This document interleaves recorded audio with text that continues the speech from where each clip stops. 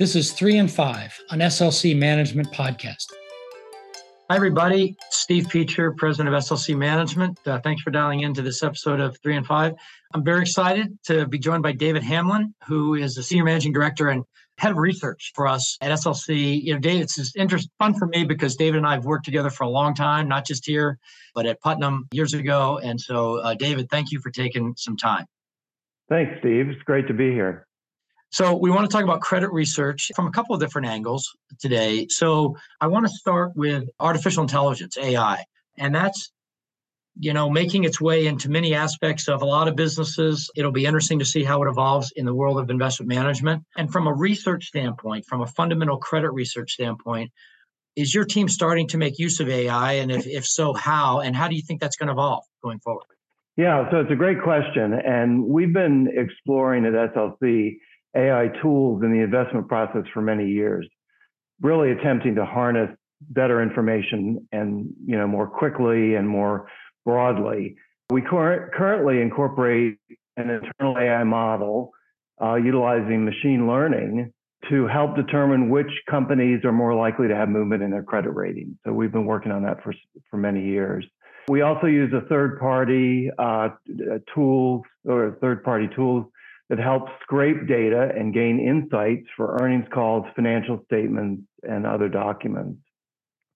Currently, we're also experimenting using Gen AI in our investment process and excited about the possibilities. Initially, we see Gen AI as more of an efficiency tool that can help us work faster and smarter, but ultimately it could be much more than that. Well, just a side question here. Do you think we're at the point where, based on our usage today, you've seen examples where the use of AI has given us insights or maybe allowed us to reach conclusions quicker? Have you seen tangible benefits yet? Yeah, so I would say, yes, we have seen tangible benefits, and it's really more in speed of processing and accessing a variety of information sources. That's where we're seeing the biggest gains from a research standpoint, Steve. Yeah. Let's shift gears. One of the key things in credit is not just there's the individual analysis of a situation, and then there's the backdrop against which you're analyzing that. Where we are in the credit cycle is a big determinant. You can do lots of great research on a particular company, but if you're in the right part of the credit cycle, you have a tailwind that can sometimes help you out. And if you're in the wrong part of the credit cycle, that can be a headwind that becomes overwhelming no matter how good your individual credit research is. So I know you think a lot about that. So what inputs do you use to help make a determination of where we are in the credit cycle? And then where do you and the team think we are today? Yeah, so it's a great question. And we have a very robust process to think about where we are in the credit cycle to help us as a foundation or a top-down view as we think about fundamental research. So broadly, I would classify the inputs as corporate fundamentals, macro conditions, and market conditions. So for corporate fundamentals, we look at indicators like profit margins, revenue, and earnings growth, leverage, interest coverage, rating agency trends, those sorts of things. For macro conditions, we look at the shape of the yield curves in various countries, consumer sentiment, labor markets, manufacturing and service indices. And then for market conditions, it's corporate spreads, market risk, appetite, equity valuations. And we go through this process. We have very robust set of indices that we look at. And currently, we feel that, as you said, headwinds, tailwinds, it's really headwinds. We're in what we would classify as the unfavorable part of the credit cycle, where earnings are declining as global macro conditions are weakening.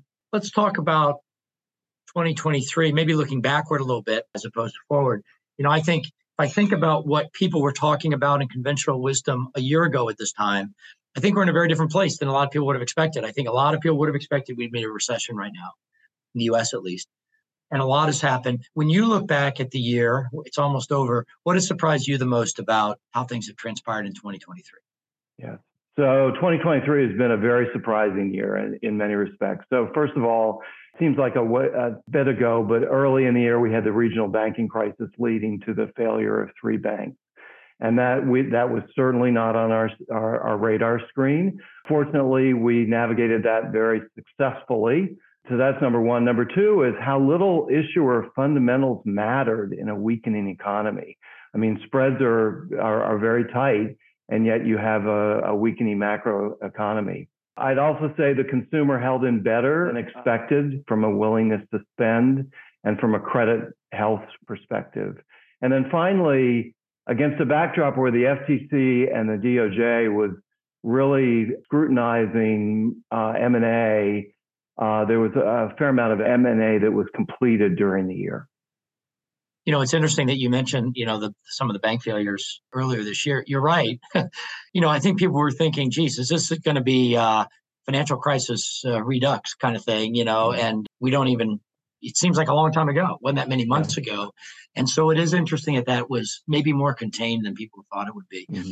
Well, listen, let me end with one final question. This is kind of part business, part personal, but as I mentioned at the beginning, we've worked together for a lot of years. And if you think back to 80s, 90s, and what it was like working in investment management then versus what it's like today, obviously, and there's a pandemic overlay in the way we all work together, but there are other changes too. What's different from your perspective? How is the experience of working within investment management different today than it was if you look back to, again, mid-late 80s, early 90s? Yeah. So a lot has changed, that's for sure. What comes to mind is the availability of information.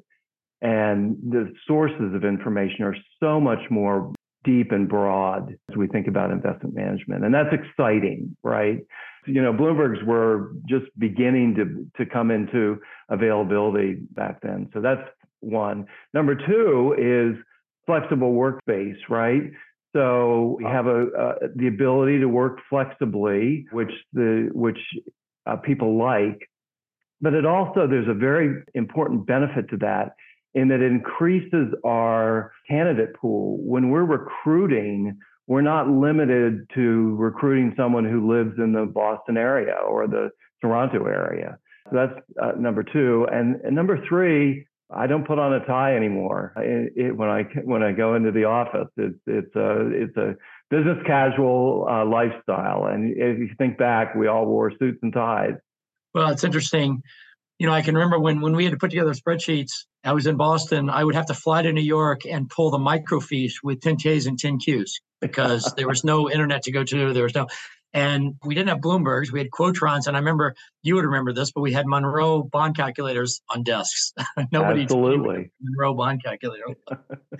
So anyway, well, listen, David, thank you for taking the time. And thanks everybody for listening to this episode of 3 and 5. Thank you, Steve. Take care.